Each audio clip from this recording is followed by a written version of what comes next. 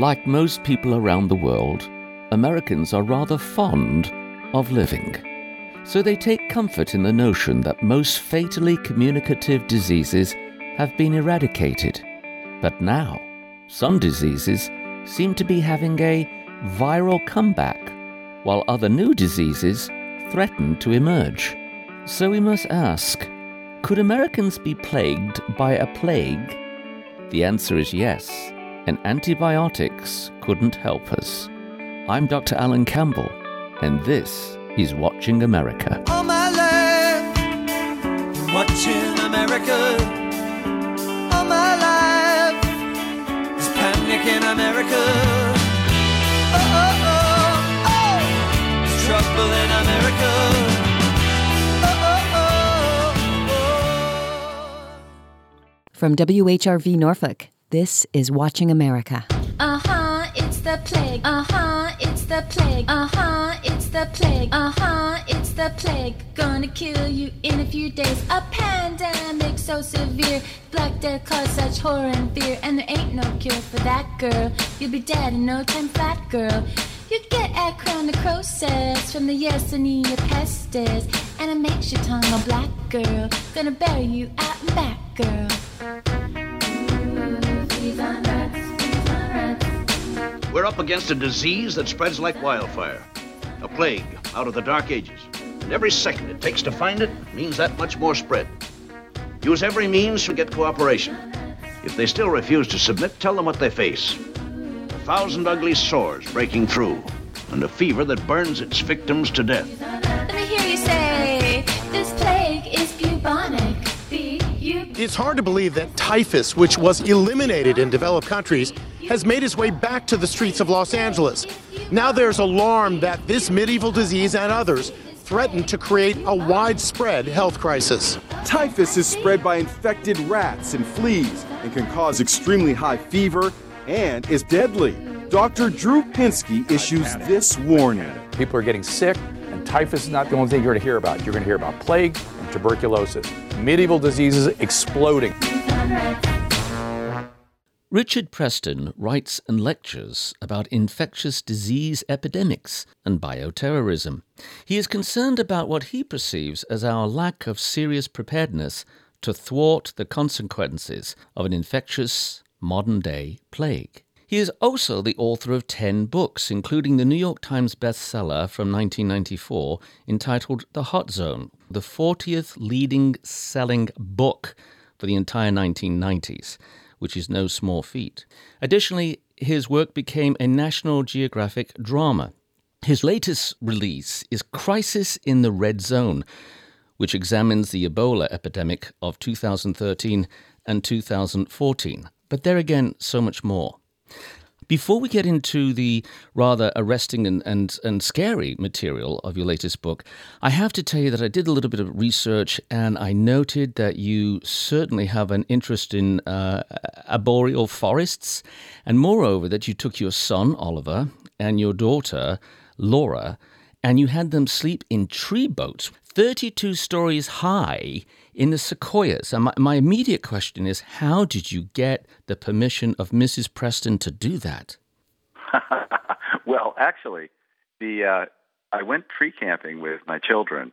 I fell into this peculiar activity of recreational tree climbing, as it's called, because I was between books.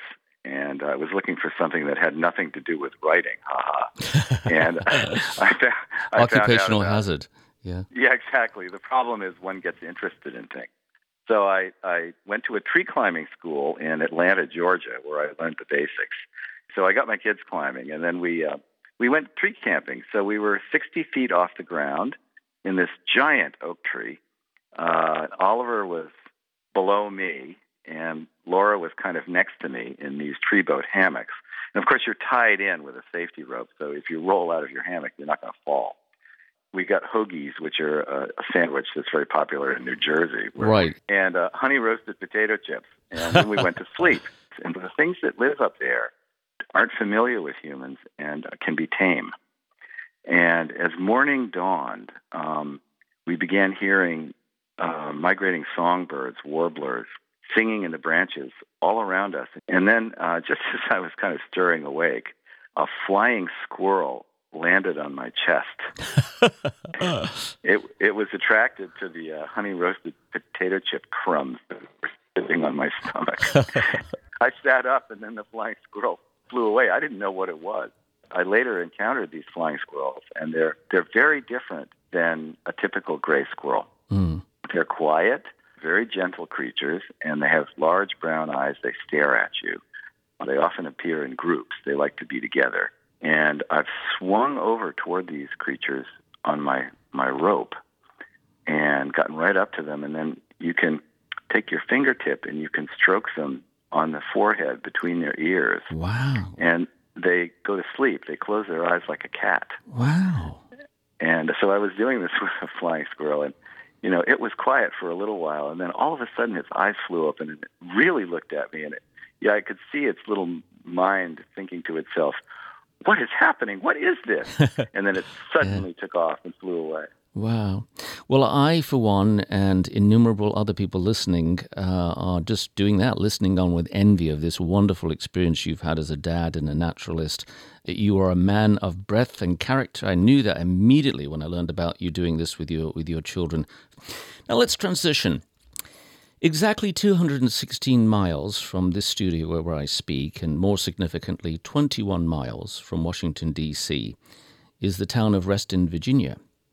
And if one, as you know, journeys to Reston, Virginia, you can find the United States Army Medical Research Institute of Infectious Disease. Now, in the winter of 1989, the Institute received a shipment of non-human primate tissue, mainly from monkeys. They were African filoviruses, and as I understand it, spurs or particles were found in lungs subsequently, which we came to know as Ebola, which has a 90% mortality rate. What happened next? Well, what happened was that the monkey caretakers were taking care of these monkeys at the Reston Monkey House in Reston, Virginia. There were about 600 wild monkeys in the building that had been captured in the Philippines, as it turned out, and they were destined for scientific research at various labs around the United States. They were being held at this facility. Well, the animals began dying, and they had pretty horrifying symptoms. Some of them were bleeding from the openings of their bodies, and then crashing and dying very quickly. Crashing means basically going into sudden shock, and then that's followed by a cardiac arrest. So the head veterinarian sent some samples up to USAMRIID, to the Army base, thinking that it was a virus that was harmless to humans. And a scientist there began making tests, and while he was making these tests, he and a colleague of his took a whiff from a flask where the unidentified virus was growing. They put the flask up to their noses and smelled. They were hoping to get the scent of a bacterium, but they didn't smell anything at all.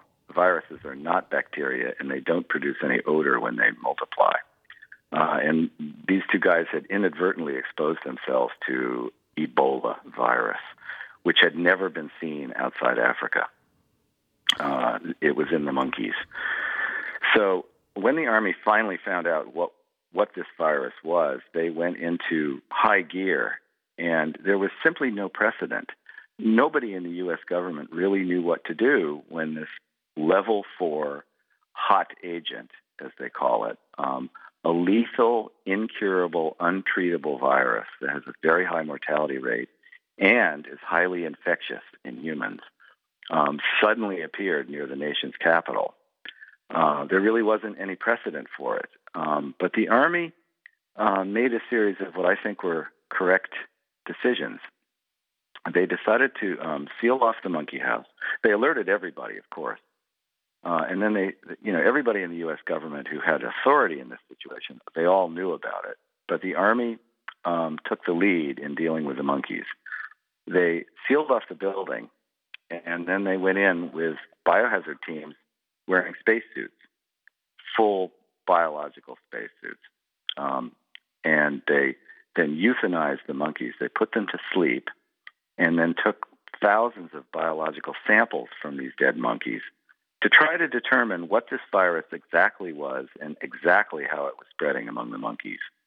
And there was some evidence that, in fact, it was spreading in the air, which makes it particularly frightening.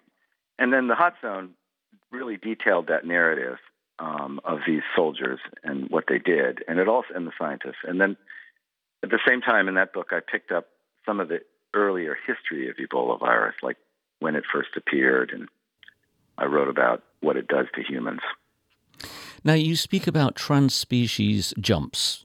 In other words, a virus working as a parasite, it can only exist by living off an organism, but they can change and transfer species.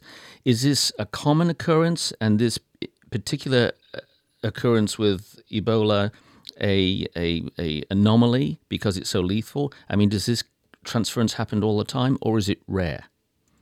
What a great question. It turns out that the trans-species jump, or the cross-species jump, when a virus moves from one type of host to another type of host, is as old as the hills and common.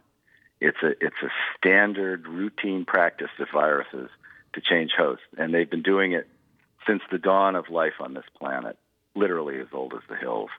And if you think about what benefits a virus, it's very beneficial to a virus to change species once in a while, because species go extinct, or species and habitats change over time.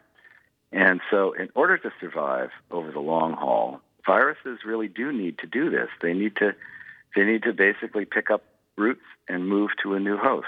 And right now on planet Earth, there are now close to 8 billion humans, and we are living more and more in crowded urban megacities, these giant cities where anywhere from 20 to 30 million people are congregated in a tight space, breathing one another's air, touching one another's bodies. And from the point of view of a virus, the human species represents nothing more or less than a gigantic pile of meat and potentially a new host. You have stated that out of the last 13 major outbreaks of infectious disease, 12, a dozen, have come from animals. Can we expect more? Yes. Yes, they typically, the viruses typically come out of nature, out of wild animals, or sometimes out of domesticated animals, more likely out of wild. So Fluffy can potentially kill you?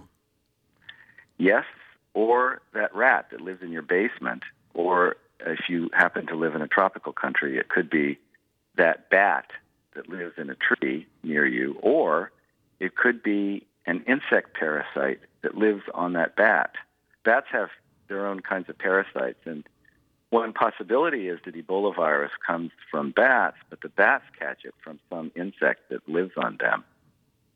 So to this day, there is no firm proof as to where Ebola actually lives in the natural ecosystems of the planet, although bats are a prime suspect.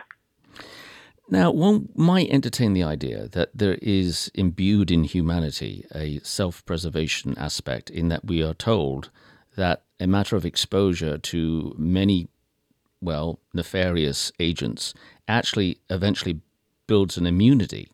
Is that sometimes not true? Well, it certainly is not true for these so-called emerging viruses. What they are is these are the viruses that are coming out of the Earth's ecosystems and invading humans for the first time. And the problem for us is that these emerging viruses, our immune systems have never encountered them before. And so we don't have any innate immunity to a virus like Ebola, which is emerging from nature. But there are many others as well. They have weird names, Nipah, Raven, Marburg, Victoria, and so on and so forth. And so as a consequence of this, because we don't have any immunity to them, they tend to be extremely lethal when they get into humans. And, you can't depend on your immune system to protect you from one of these new viruses. Well, let's review. I know you're aware of all of these versions of plagues, but let's review them. I review them very, very quickly, and then I'd like to get your response concerning the future. In 541, we had the Justinian plague, which was basically brought by, sailors. It traveled from Africa to Europe, and because of rats on merchant ships, it infected people in Constantinople and killed 25 million. By 1347, we had a medieval breakout from Italian sailors coming from Crimea, and it was known as the Black Plague that killed 50 million. 1629, we have the Italian plague, bubonic, and obviously a continuation of the mishap and extreme death that had been experienced before. And then 1665, we had the Great Plague of London.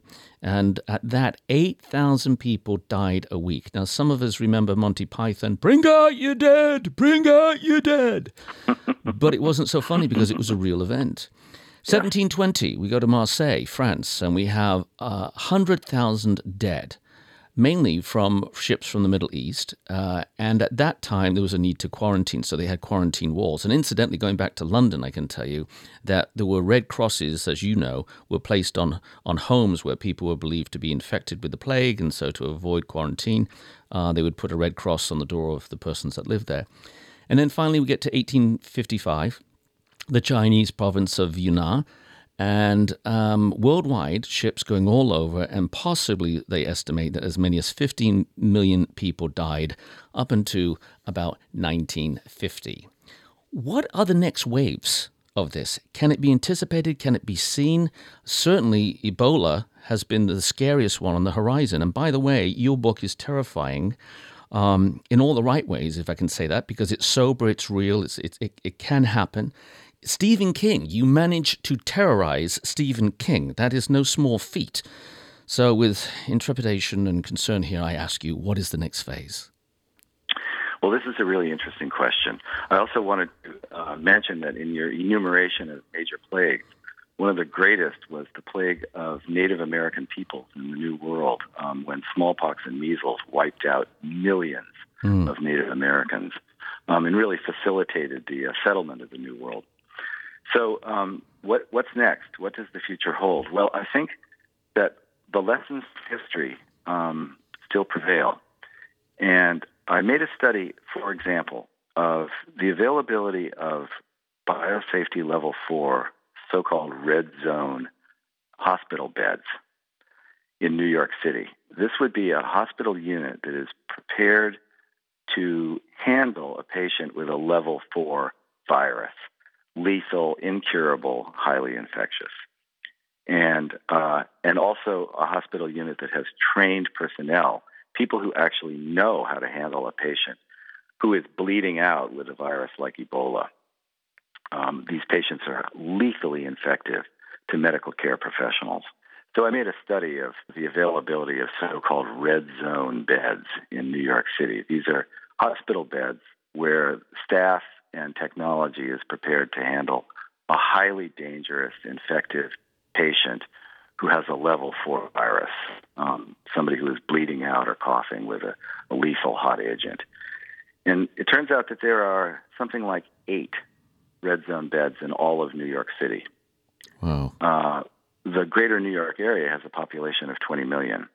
Now, what if a virus, not Ebola, but some other virus popped up in New York City, a level 4 hot agent, and let's just say maybe it's airborne, or maybe one of the ways it can travel is through people coughing or breathing.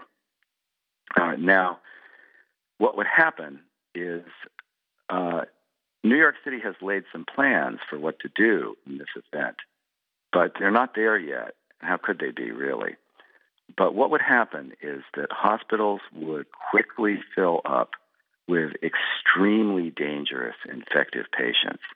And the first people to become infected would be caregivers in the hospitals, nurses and staff and physicians. The hospitals would be unable to handle large numbers of patients. If 1,000 or 10,000 people in New York City had a level 4 virus and there were only 8 beds for them, you can just imagine what would happen. First, people would be terrified to go to hospitals, which means that people would start dying at home in their apartments, being cared for by loved ones. And people would be dying on the streets. You would see, a person lying face down at Columbus Circle in New York City. Nobody would want to touch that person. That person would be dangerous as all get out. People would be leaving New York any way they could. Now, this is exactly what happened in West Africa during the Ebola outbreak. The hospitals became lethally dangerous. Large numbers of medical staff, including many physicians, died of Ebola. Everybody was afraid to go to the hospital. They began taking care of their loved ones at home, and then the virus was transmitting from one person to another inside families. People were dying in the streets. Well, let's get specific, because I think it's necessary to give people a visceral understanding of what this looks like. In the case of Ebola, you had what you've referred to as black blood coming out of every orifice, practically from the mouth, dripping down the cheek, going down the throat. Black blood coming out of people's anuses. People going mad, deranged. I mean, this does sound like science fiction, but the scary thing is it isn't. Now, with that happening, and the first burgeoning of that, how would the media control it? This is one of the things that, we've seen all these sci-fi movies, even from the 50s. We can't let this get out. If it gets out, we'll have mayhem and mania. But what's the policy? What do we do? Well, what do we do? No policy. There is no policy. And I think, in fact, in a situation like this, it's very, very important for the media to be on the job and reporting accurately on what's happening, because otherwise people will be depending on rumors and hysteria. So factual reporting is really important. There's always been a strain in the media of skepticism, and this is a healthy thing.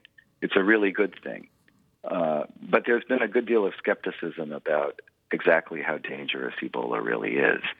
And in fact, that line on Ebola was taken up by Ebola experts and public health experts around the world in the 1990s after my book, The Hot Zone, was published. And there came to be a consensus view, media and in the scientific community, that Ebola virus wasn't much of a problem and never would be. And there was almost magical thinking going on the part of scientists. Whistling in the dark.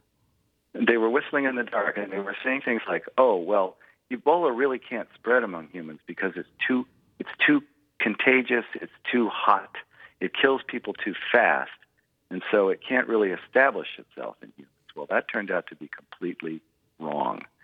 And I like to say that nature often does whatever is necessary in order to make the most number of experts wrong.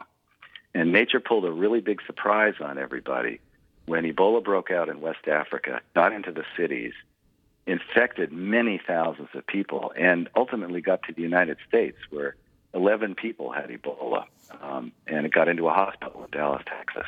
Right. So that was a big wake-up call about the dangers, not only of Ebola, but really, I feel in a much larger sense, about the biological reality of the human species today. We are in a continuing process of adjustment to changing ecosystems on the planet. And one of the major effects of this is new kinds of viruses making trans-species jumps into humans and getting into urban areas. And it is a very big problem, and it's not going to go away. This is Watching America. We'll be right back.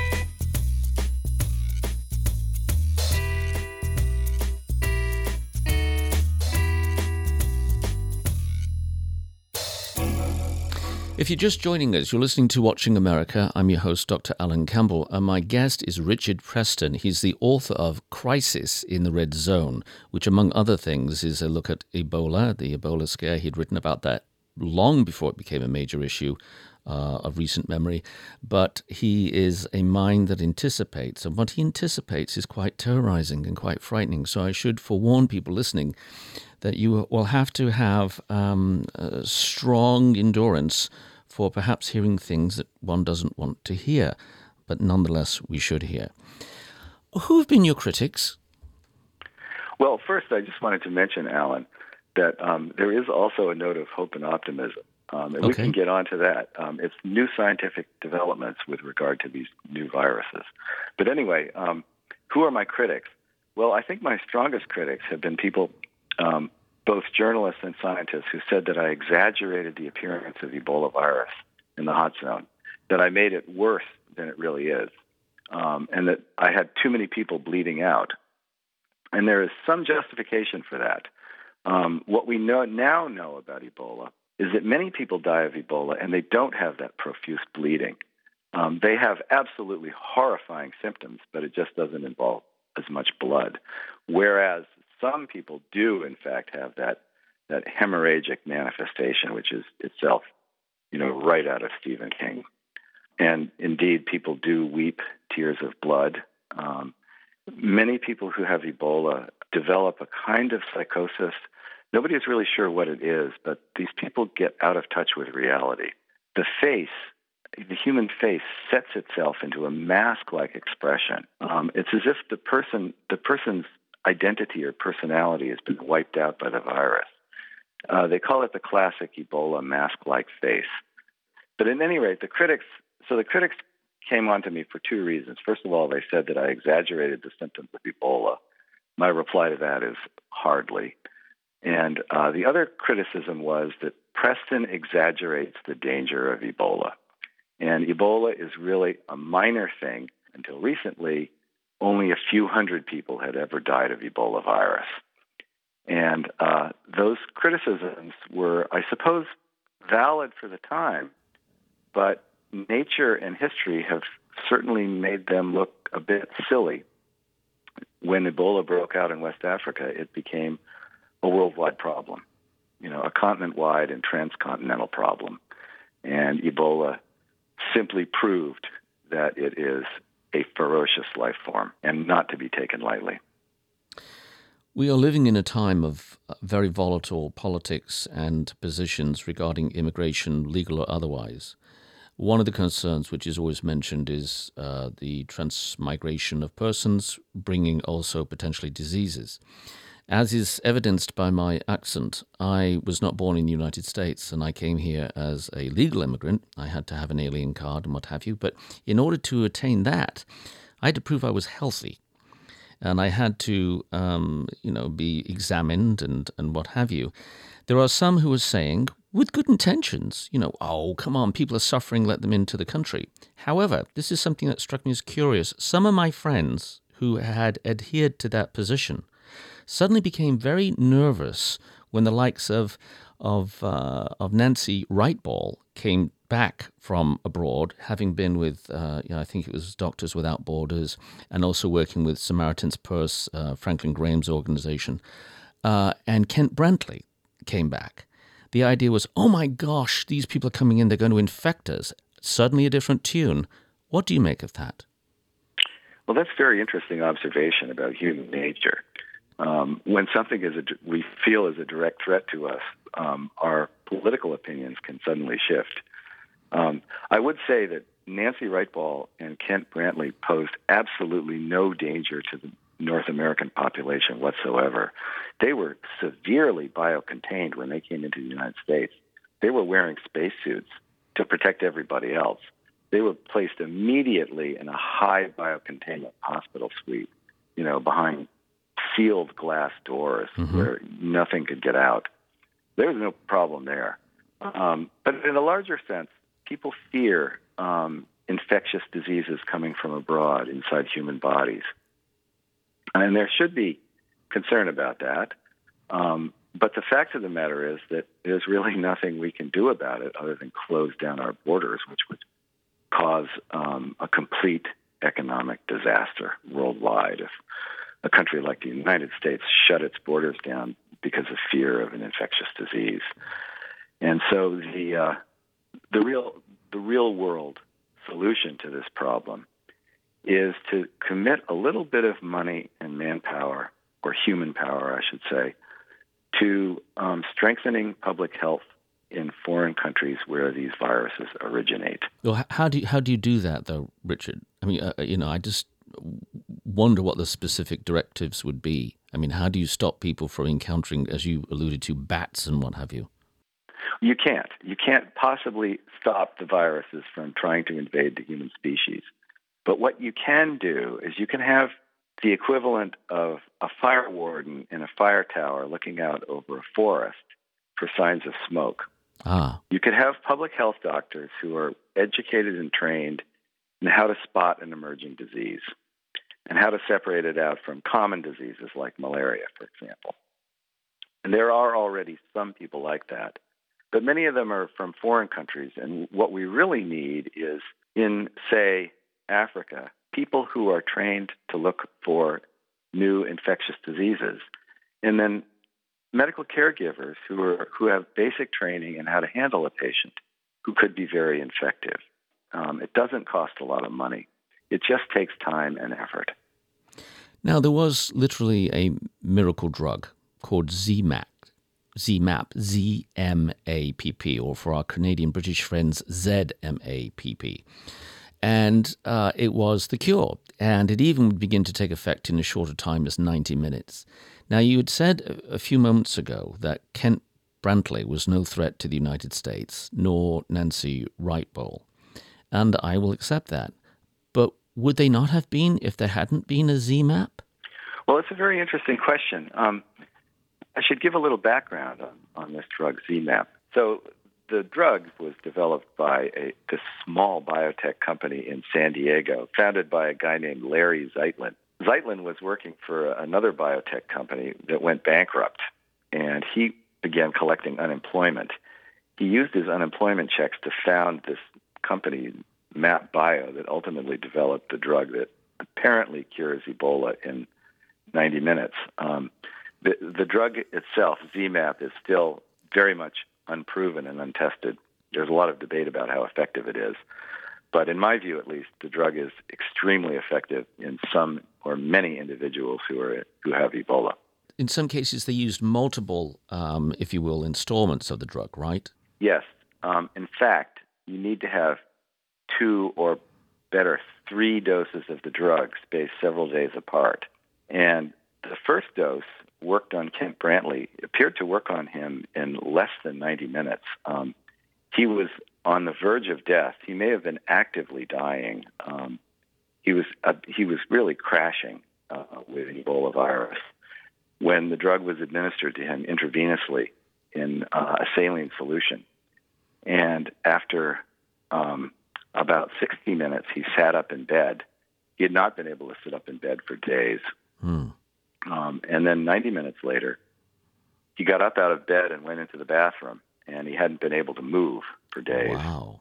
And then when he came out of the bathroom, he said that he felt noticeably better, and he looked better. And at that time, he had only received about 12% of the first dose of the 3 doses. So the drug was being dripped into him very slowly. So the drug appears to be just extremely powerful. It looks like it basically killed every Ebola particle in his body. It's a drug made of 3 different kinds of antibodies, which are proteins that circulate naturally in a person's bloodstream. And your immune system uses antibodies to stop, to block, and to kill any kind of invading microbes. These antibodies were just extremely effective against Ebola. But then you have to have more than 1 dose of the drug, because what happens is that even after every single particle of Ebola in your body has been killed, there are cells that are still infected with the virus, and they begin spitting out fresh copies of Ebola.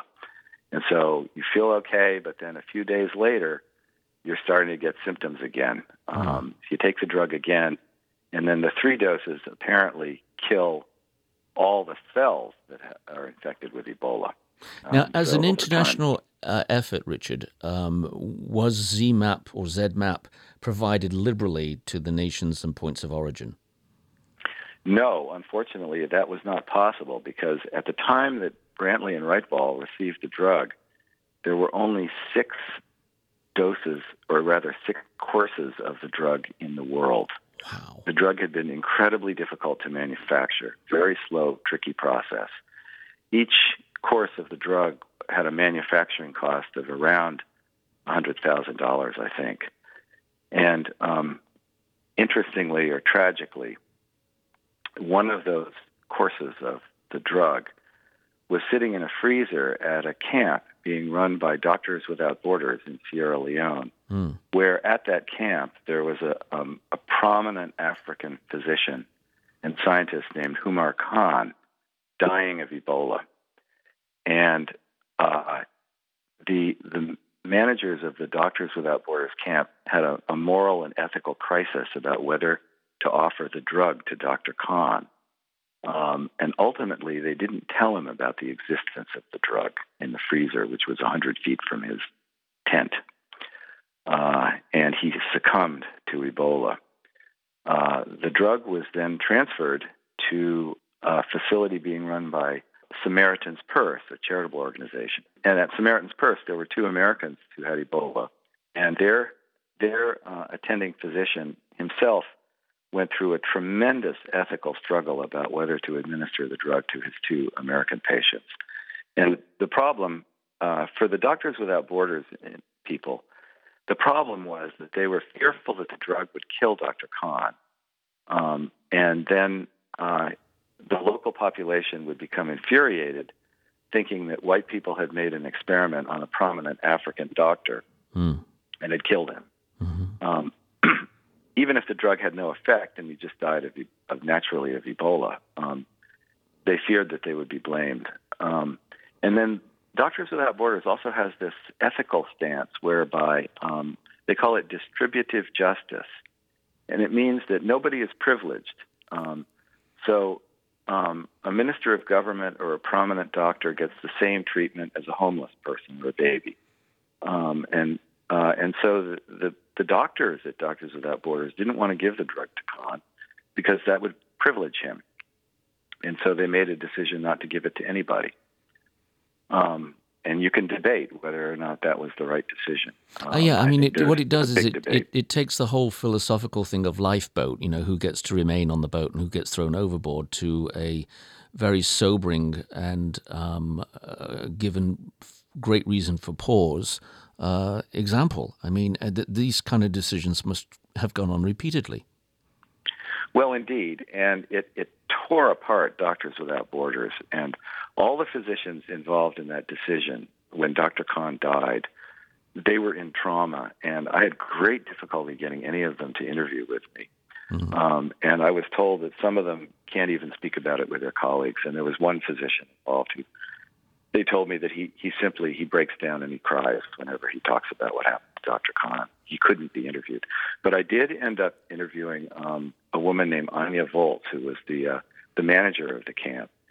And she was very candid with me. I have great respect for her. And she went through all the agony of that decision. And then in the end, she said, it may well have been the wrong decision, but I feel it was the right one for the time, what I knew. And then she burst into tears and she began crying. Wow. So anyway, and then the Americans ended up getting the drug where it was, it evidently saved their lives. So what's the current situation with ZMapp or ZMapp right now? Is to what extent are vials of this stuff being distributed where it needs to be? This is really interesting. So ZMapp was the first of this generation of drugs, and it's now been superseded by two other antibody drugs that are apparently even more effective than ZMapp. And they're being used now widely in Congo, where Ebola virus is burning through the population of eastern Congo. And even with vaccinations, doctors have not been able to get the virus under control. So this new generation of antibody drugs has been developed. It's incredibly effective, and it's helping encourage patients to go into these isolation camps where they now know that they could get that drug and perhaps be cured. So it's a big step forward. ZMapp was an example of the future. These antibody drugs can be developed rather quickly, tested rather quickly, and they can be manufactured in large quantities if you have the right kind of manufacturing base. And so in the event of a global emergency, when some unknown level 4 virus is breaking out, and there doesn't seem to be any vaccine for it, no way to stop it, it would be, in theory, possible to develop these groundbreaking drugs that could really stop the virus in its tracks. You could develop a drug like that in as little as a few months. Wow. So that could make a big difference worldwide in the event of a global pandemic of a new virus. If you're just joining us, you're listening to Watching America. I'm your host, Dr. Alan Campbell, and I have the great pleasure of interviewing Richard Preston. He is the author of Crisis in the Red Zone. One of the questions I want to ask you is in relation to biowarfare and bioterrorism. Heaven forbid that bad agents got their hands on this material and deliberately wanted to go into downtown Manhattan or into Union Station or in Orlando at one of the theme parks or something. You've already alluded to the fact that we really don't have sufficient biocontainment capabilities in this nation. You've spoken about the lack of positive pressure suits, which is what people wear for these biohazards. What would happen? What would happen, Richard, if that were to occur? Well, it's absolutely a concern. And what is extremely concerning is the fact that the old Soviet Union had a vigorous, robust biowarfare program where they developed these weapons and manufactured large quantities of bioweapons, including allegedly tanks that held 20 tons of liquid weapons-grade smallpox virus. Now, and unfortunately that knowledge has not gone away. And in modern Russia, Vladimir Putin has flatly refused to share any of these military strains with the United States. They have all those strains in the Russian laboratories, including an exceedingly hot strain of smallpox, which is potentially the most dangerous virus on the planet right now. Wow. It's called the Russia-India 1 strain, and it was apparently developed by the old Soviet military for inclusion in, believe it or not, ICBM missiles that were targeted on cities in North America. Wow. So they had a delivery system. It's not just that they had the viruses, but they had weapons systems, including missiles, to actually deliver the virus to the air over an American city. Now, some of those missile systems are very likely not in use. They're not usable anymore in modern Russia, but the knowledge is there. And unfortunately, the knowledge is also spread. Russian biowarfare scientists left the Soviet Union after it broke up, and some of them vanished. They went out of sight. And they're likely in places like North Korea sharing their expertise. So the problem of biological weapons is very real. Certain governments around the world are evidently favoring biological weapons as potential weapons of mass destruction. And then the big question mark is, could a terrorist organization get its hands on a military-grade bioweapon? And if so, what would it do? Could they? Well, interestingly, they haven't so far. We would know if somebody released, a weapons-grade smallpox or a genetically engineered virus that was engineered to the standards of a national laboratory, a military operation, we would know. That hasn't happened. So my supposition is that major terrorist organizations have probably been trying to get their hands on bioweapons or manufacturing them, making them, in small labs.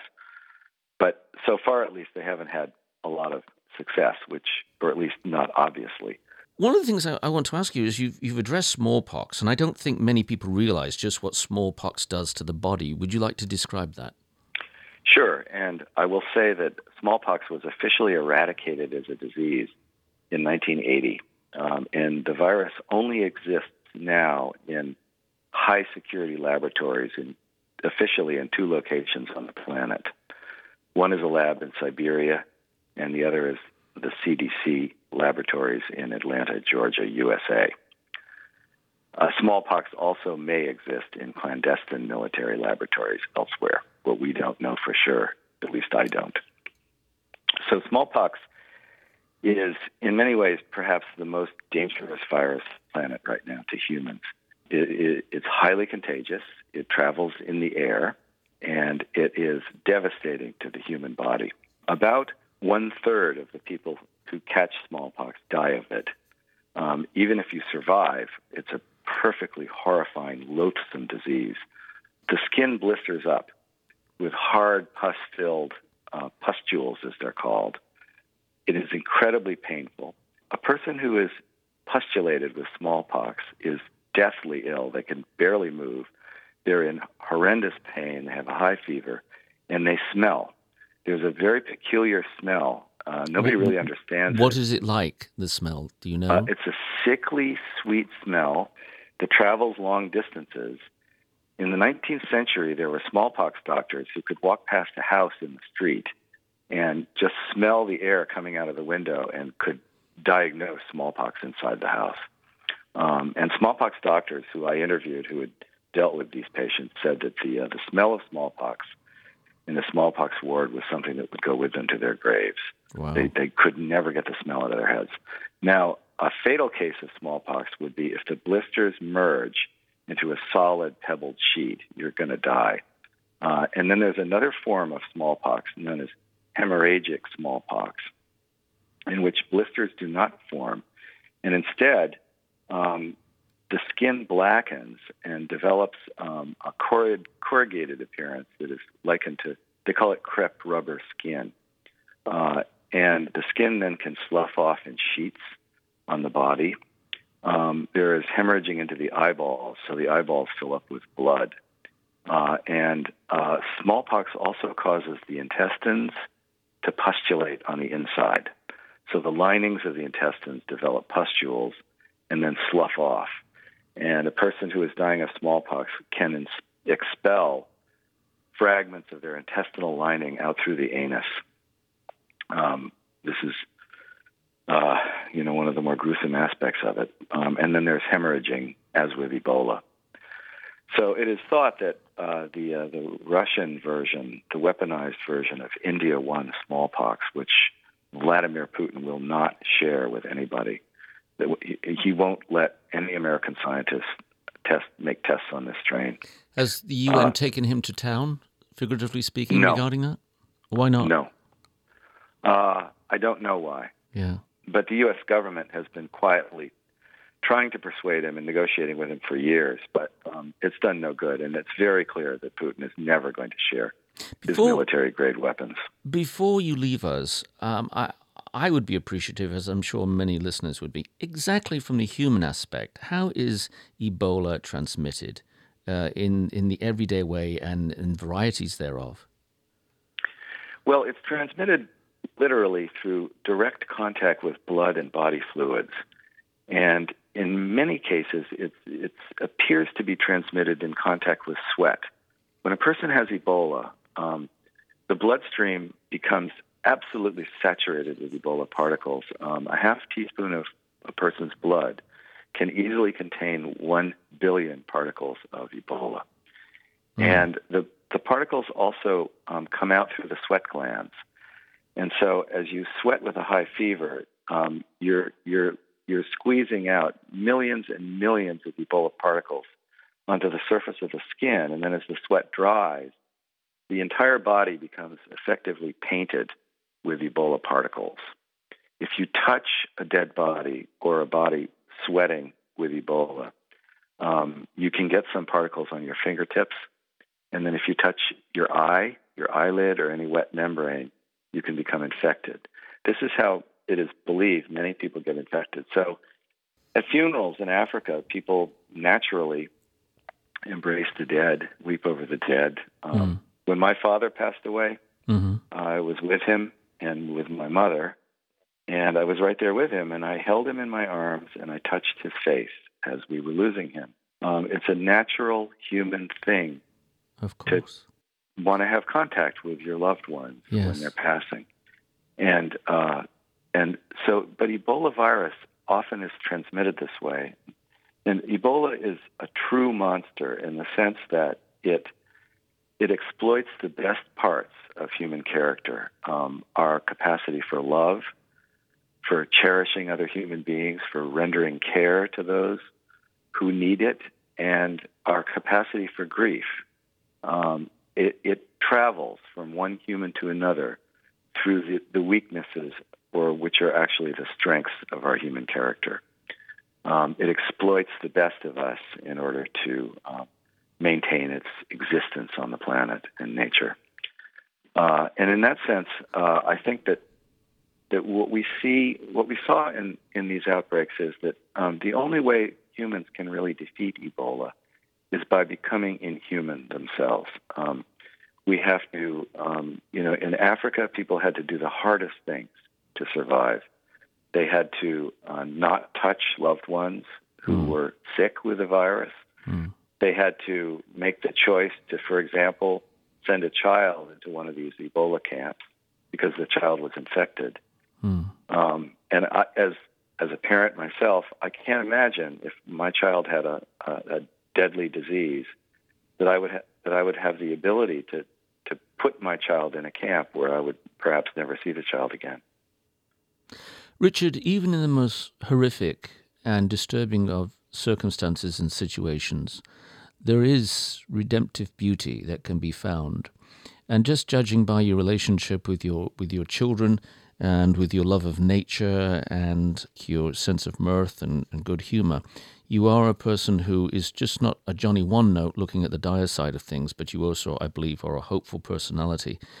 Before you leave, will you share your hope and your greatest takeaway on the positive side of all this threatening and sobering material that needs to be addressed? Well, I'm fundamentally optimistic about the human species and about our destiny. We, in the end, we won. We prevailed against Ebola through our own strength of character, our own ability to work in teams, to support one another and to love one another. This is how we get through crises like Ebola. And I would remind people that we have a lot of things going for us that viruses don't, including the capacity to love, the capacity to render care. And we have our scientific prowess as weapons against the virus. But, I went to Sierra Leone just as the virus was dying down there in 2015. And I saw things that gave me hope.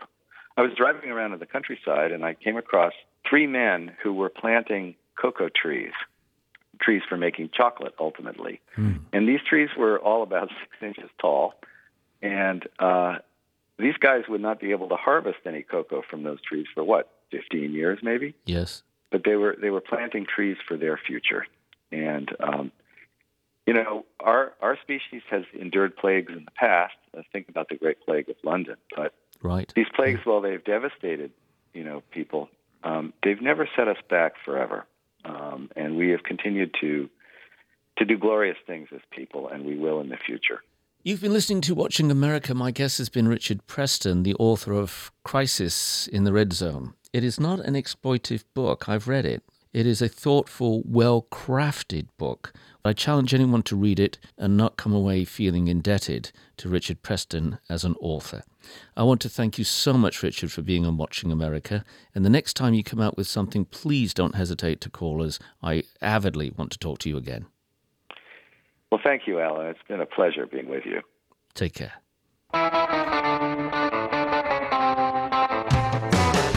You've been listening to Watching America. Our theme tune is provided by Razorlight. Our recording engineer is Todd Washburn.